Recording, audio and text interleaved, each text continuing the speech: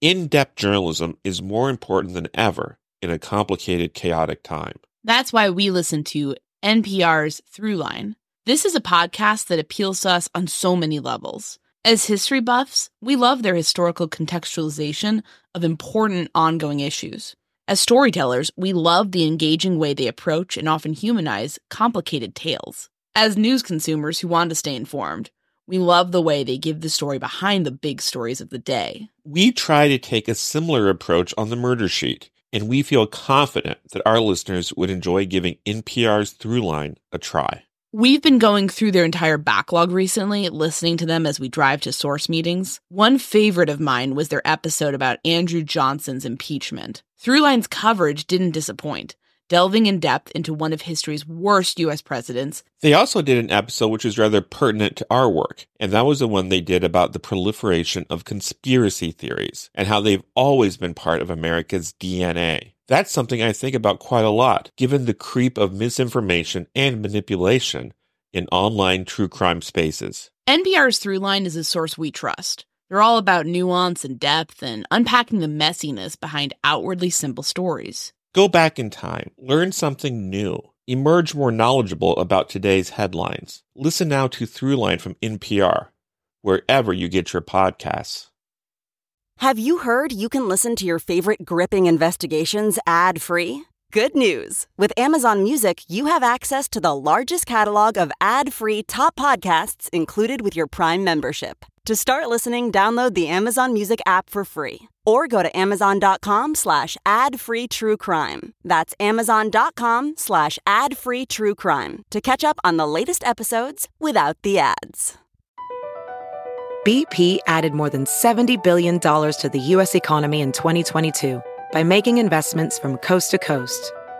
Investments like building charging hubs for fleets of electric buses in California and starting up new infrastructure in the Gulf of Mexico. It's and, not or. See what doing both means for energy nationwide at bp.com/investing in America. Content warning. This episode includes discussion of child sexual abuse and murder. On our program, we've always tried to keep the focus squarely on the cases we cover and not what is happening to us personally behind the scenes. But over the last few weeks, we've gotten a few questions from people curious about different things. What was the story behind the records request we referred to in regards to the Paul Holes information? Why did we criticize Ashley Flowers? Are we jealous of her? What sort of blowback have we gotten from taking on Flowers? What's this story about us and the captain from True Crime Garage? We believe in transparency, and we're happy to address some of those questions. So we'll do so today. If you'd rather stick to our case-focused episodes, then this is definitely one to skip. My name is Anya Kane. And I'm Kevin Greenlee. And this is The Murder Sheet, a weekly true crime podcast. Anya and I connected over the Burger Chef murders, a 1978 unsolved case involving the killings of 4 young restaurant employees. Now we're looking to track restaurant homicides. To help us understand the patterns of these crimes, we created a spreadsheet of nearly 1,000 eatery-related killings, The Murder Sheet. We'll be drawing on that data throughout Season 1 to give you a deep dive into undercovered crimes. We are The Murder Sheet. And this is Going Behind the Scenes.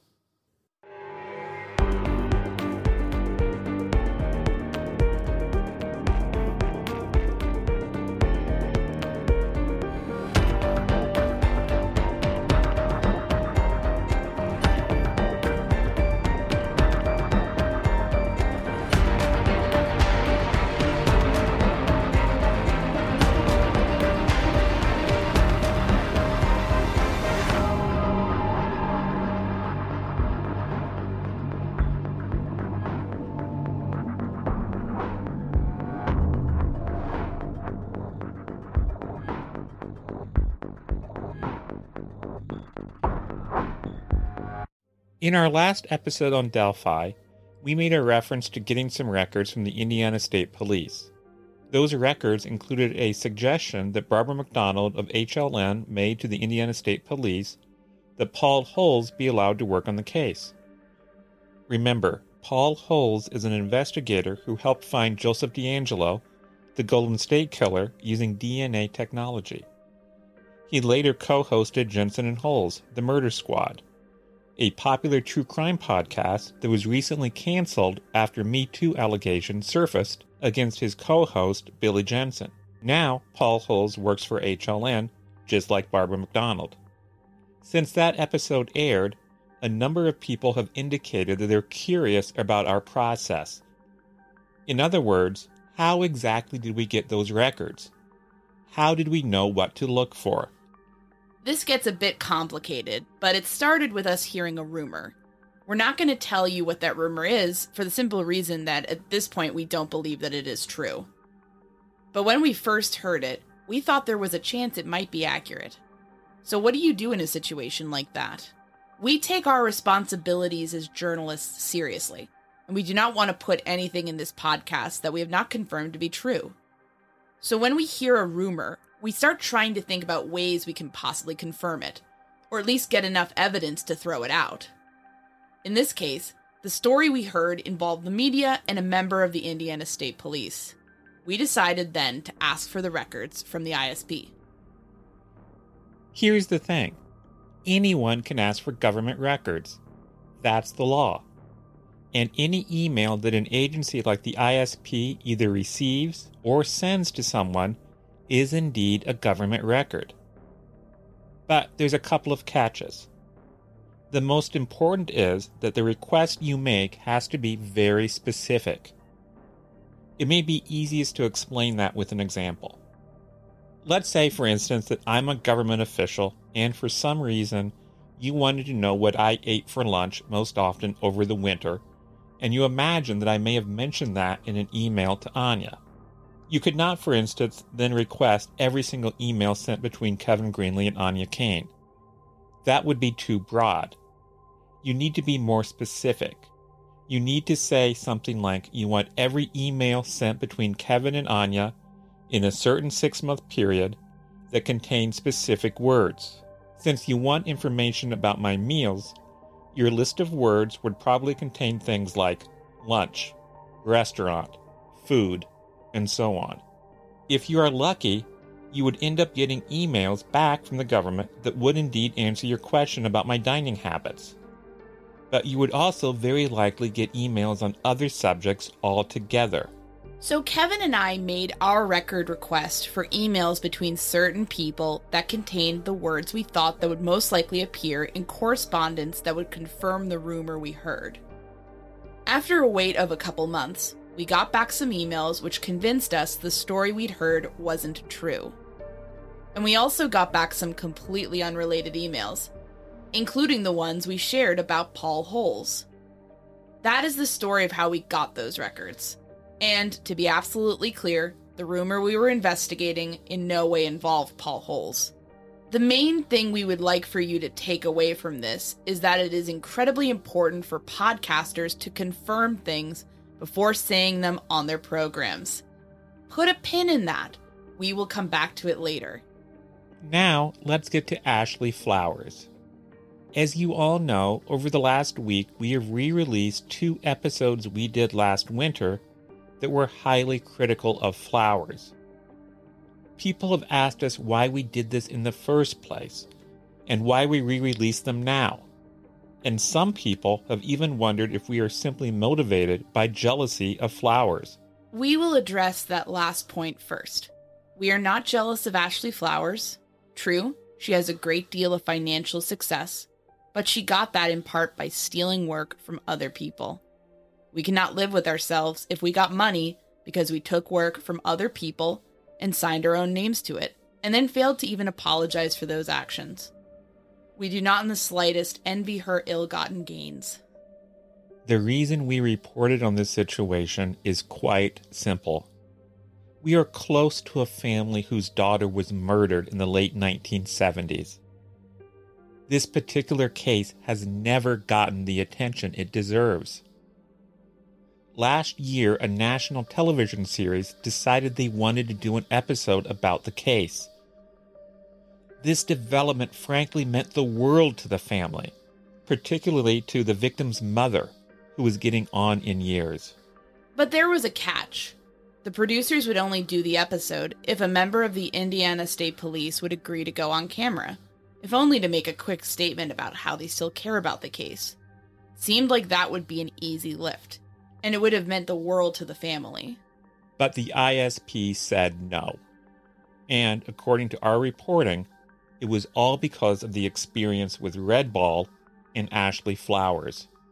It frankly infuriated us that the ridiculous Indiana State Police, Bill Dalton, Ashley Flowers Vandy project caused such real-world damage to people we care deeply about.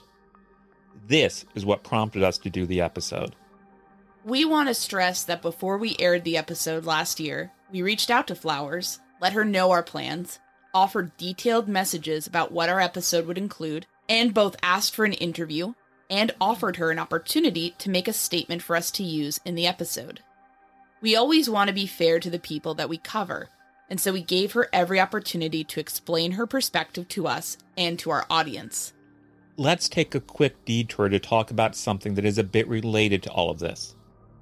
Some of you may remember that back in August of 2021, we did an episode in which we criticized the way True Crime Garage covered Delphi in a couple of their programs.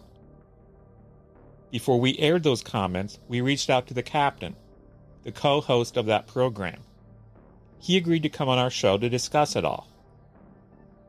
We had a pretty spirited discussion with him, but it was also respectful. After we recorded the show, we spent another few hours talking with him. We emerged from that experience with a better understanding of his point of view, and we tend to think he would say the same thing about understanding our point of view. Some people seem to feel that we and the captain are bitter enemies, but that is not the case. We respect the passion he has for the cases he covers, and value his perspective on true crime in general. We can disagree on some things and still think he's a good guy who we enjoy talking to. We mention this to highlight that some people actually do respond when you let them know you intend to be critical of them. And the end result may be a more positive experience than either party had anticipated. But the takeaway now is this. Giving people advance word of criticism you intend to make of them is the ethical and professional thing to do. Again, stick a pin in that. We will return to it later. Now, Flowers is out trying to get publicity wherever she can for the new book she produced with novelist Alex Keister. In an article that appeared in Elle magazine, Flowers, well, let's be blunt. Flowers flat out lied, claiming that she never took anyone else's work and made it her own. That is just not true. And we have the interviews on our episode to prove it. We are realistic people. We know that Ashley Flowers is rich and famous, and will likely never be held accountable for her ethical transgressions. But just the same, when someone tells lies to the public and we can prove it, we feel we have a moral responsibility to speak up. We wanted to remind people of exactly what happened and of the hurt Flowers caused. Hurt she has never even apologized for. Mysteries are at the heart of everything we do here on the Murder Sheet. But sometimes it's more fun to dive into a fictional caper. That's why we love the free-to-download hidden object game, June's Journey. This game is our daily escape from waiting around in line, getting stuck on hold, and just general doldrums. It is great to be able to just knock out a few levels here and there. You get to discover your inner sleuth and sharpen your observational skills by finding clues hidden in each level. Plus, it's like dropping straight into your own cozy mystery novel. You play as June Parker, an amateur detective with a nose for trouble. You get to tackle all kinds of bizarre crimes across a series of elegant and memorable locales. Also, you have a side hustle decorating your own island estate. I love that. I bought a swan pond. She really did. Download this game for a built-in work break. It's a great mental health boost that makes you feel accomplished before you get back to tackling whatever task you have at hand. And remember, when you support our advertisers, you're supporting our show. June needs your help, detective. Download June's Journey for free today on iOS and Android. Hey, it's Kaylee Cuoco for Priceline. Ready to go to your happy place for a happy price? Well, why didn't you say so? Just download the Priceline app right now and save up to 60% on hotels. So whether it's Cousin Kevin's Kazoo Concert in Kansas City, go Kevin, or Becky's Bachelorette Bash in Bermuda, you never have to miss a trip ever again. So download the Priceline app today. Your savings are waiting. Go to your happy place for a happy price. Go to your happy price, Priceline. VR training platforms, like the one developed by Fundamental VR and Orbis International, are helping surgeons train over and over before operating on real patients. As you practice each skill, the muscle memory starts to develop. Learn more at meta.com/metaverseimpact. Last week, we saw a comment on social media that said our Ashley Flowers episode explained Sarah Turney's, quote, seething hatred of Murder Sheet. We think this is actually worth taking just a few minutes to discuss. Sarah Turney, in case you don't know, is a figure in the true crime world who often talks about so-called true crime ethics and how there is a revolution coming on that front. Supposedly, we guess, to be led by her. Because she talks so much about ethics, people have the impression that proper behavior is important to her, and therefore they take what she says quite seriously. After we released a number of widely cited episodes dealing with Kegan Kline and other aspects of the Delphi investigation, Sarah Turney asked her many Twitter followers how our reporting could possibly help the investigation. At that time, we also took Sarah Turney seriously as a voice for true crime ethics, and we respected her. So we reached out to her via multiple channels, offering to have a dialogue with her to address any concerns or questions she may have had about our work. Because the fact is that we had a great answer to her question. Someone at the highest level of the Indiana State Police investigation told us he appreciated our reporting, that our work actually resulted in the police receiving a number of very helpful tips on the case. Since Sarah Turney cares about the case, we thought she would want to know that we had it on excellent authority, that our reporting helped the case. But she never got back to us. And that's fine. Everyone is allowed to have opinions.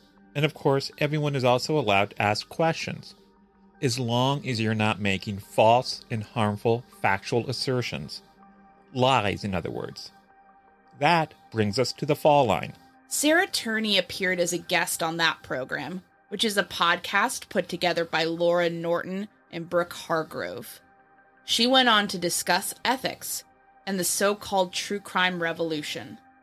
On this podcast, she made inflammatory statements about us that were completely untrue, statements that have resulted in us receiving an incredible amount of harassment behind the scenes. Neither she nor the Fall Line have expressed even the slightest interest in correcting the record.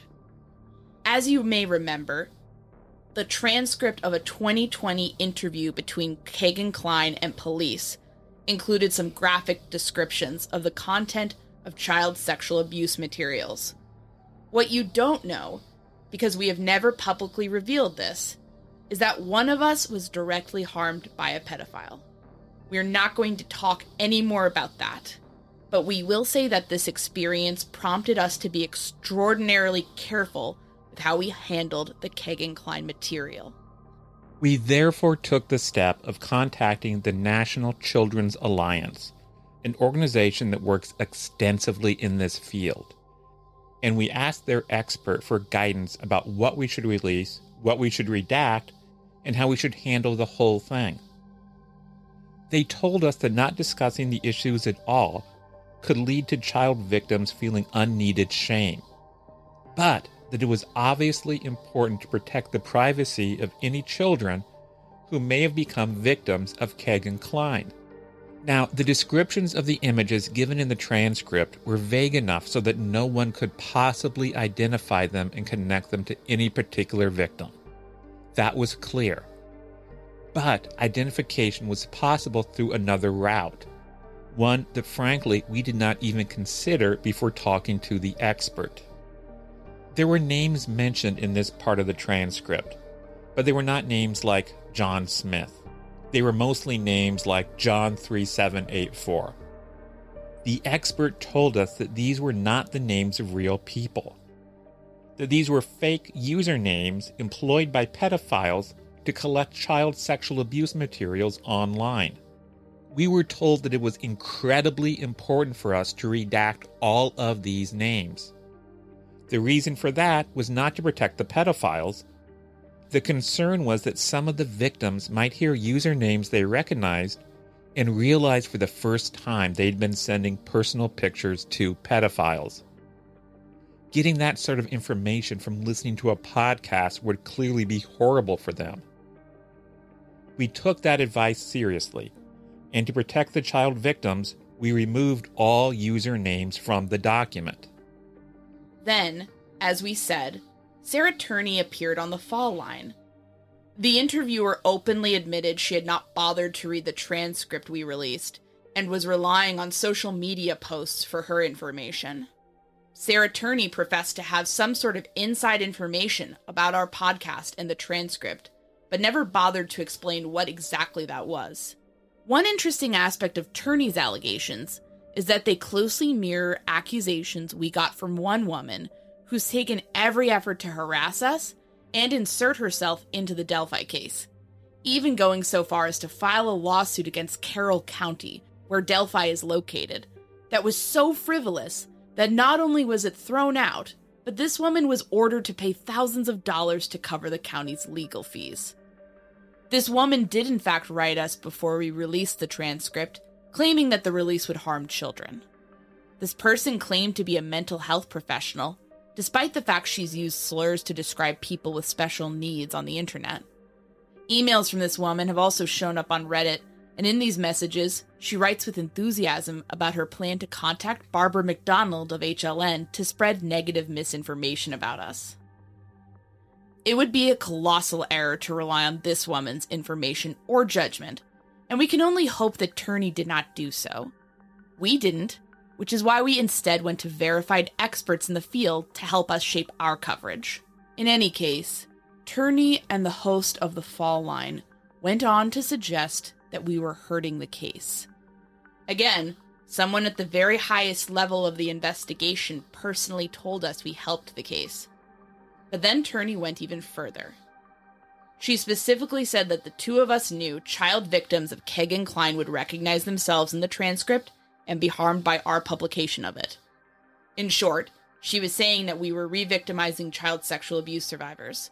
That is, in our mind, just about the worst thing you can say about someone, and it is flat out untrue. As we mentioned, one of us was directly harmed by a pedophile. This is a subject we take extraordinarily seriously. We have explained that we consulted with experts and followed their advice on how to protect the child victims in this case. It is also important to note that we run things by law enforcement before reporting them. In this case, we let them know about what we had and how we planned to use it before we published it. Police suggested making certain redactions, and we followed their advice. In other words, the experts and the police did not see any problem with our reporting. Reputable news outlets who picked up this story also did not see a problem with our reporting. It's interesting that the people who seem to have the biggest problem with us chose to base their opinions on Reddit conversations and secondhand accounts rather than on the reporting itself. Because if Turney had listened to the episode, or had even bothered to respond to our offers to discuss it with her, she would have realized that the inflammatory and reckless things she said about us were lies. We want to stress that there has been fallout from this for us. We now regularly get emails from people who reference Turney's reckless words and accuse us of harming child sexual abuse victims. As we have said, we have a personal connection to that subject, and getting such emails is incredibly upsetting to us.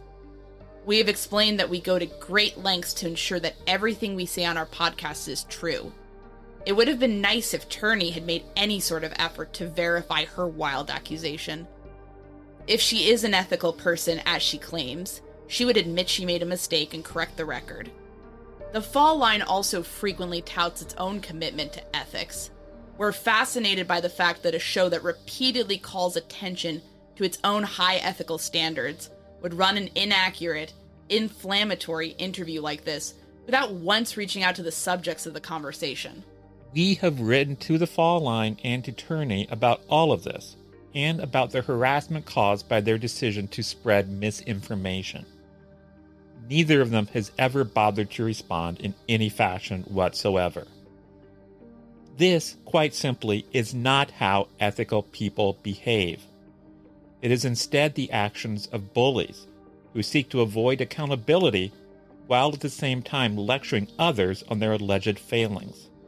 Frankly, it has always seemed puzzling to us that Turney, who speaks so loudly about the so-called missteps of others, never seems to have a word of criticism for Ashley Flowers, who has of course stolen work from others and left many families feeling exploited.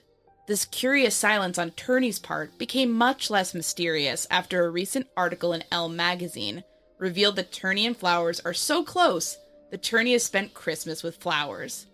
We'll also note that Turney sits on the board of Season of Justice, Flowers' own nonprofit.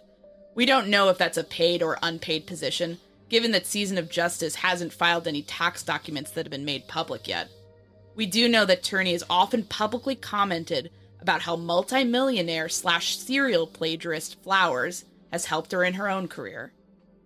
We think it is fair to say that no one who has a sincere interest in and commitment to true crime ethics would ever form a professional connection with Ashley Flowers or AudioChuck. We don't know why Turney chose to tell lies about us. Of course, we can speculate that it is because we chose to air the ethical failings of her dear friend Ashley Flowers, but perhaps she has another reason altogether. In any case, her failure to research before she spoke, and more importantly, her choice not to correct the record after learning of the real harms caused by her deceptive comments about us, reveal much more about Turney and her agenda. We mentioned that there was a time we took Turney seriously and respected her, and so offered to have a private dialogue with her. Now that we know more about her, that offer for a private talk is off the table. But we would be delighted to have a public talk with her on our show at any time, where we can have a vigorous discussion about what ethics and responsibility actually mean. Meanwhile, if you see Turney or the Fall line criticizing others, we would encourage you to be skeptical, because there is a decent chance that the attacks they are making are utterly fictitious. And it is also possible that the real sin of their latest target is that they have done something to displease Ashley Flowers or another well-connected friend. With all of that said, some of the things Turney has said about issues in the true crime space are valid. But her approach is clearly not helpful or productive towards achieving what she claims are her goals. Frankly, we feel Kelsey German-Siebert's approach on these issues does far more good. Kelsey reaches out to the people she feels have made mistakes, and she has a constructive discussion with them on how they can make their coverage more sensitive to the families of crime victims. Of course, as bad as it is to see this behavior from media figures, it's worse when you're dealing with public institutions that fail to take accountability. After all that has come out about Red Ball, we frankly feel it is a disgrace that Bill Dalton is still in charge of the Burger Chef case. With that said, we need to stress that we do not have a problem with ISP as a whole. It is a large organization filled with lots of dedicated people. Bill Dalton screwed up badly, but his failures do not stain the entire organization. The fact that he remains the lead detective on the case does, though, frankly. And to be honest, some weird stuff has definitely happened behind the scenes. We learned, for instance, that one high-ranking member of the organization kept printouts of a Facebook post I wrote about Burger Chef back in 2019. We also heard that someone from the ISP Public Information Office was angrily calling around, asking people if I was involved in an upcoming documentary on Burger Chef. It is obviously improper for law enforcement to go around seeking information about a citizen's private business. We also know that the ISP is trying hard to figure out who our sources are in the Delphi case. We respectfully suggest that the ISP should consider being less obsessed with Kevin Greenlee and the work of journalists, and more focus on actually solving crimes. Now, people assume that since the ISP is the public face of Delphi, that they hold responsibility for any errors made in the investigation. That is not quite true. Behind the scenes, you hear quite a bit of chatter about an entirely different agency making some serious mistakes in this case. That agency is the FBI. We've learned of one such mistake. We've confirmed it. Now we are finishing up a report on it.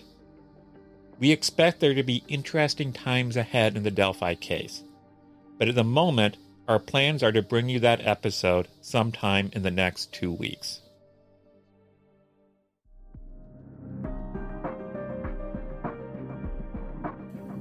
To our surprise, we've gotten a number of requests from people saying they would like a way to help financially support our efforts with the show.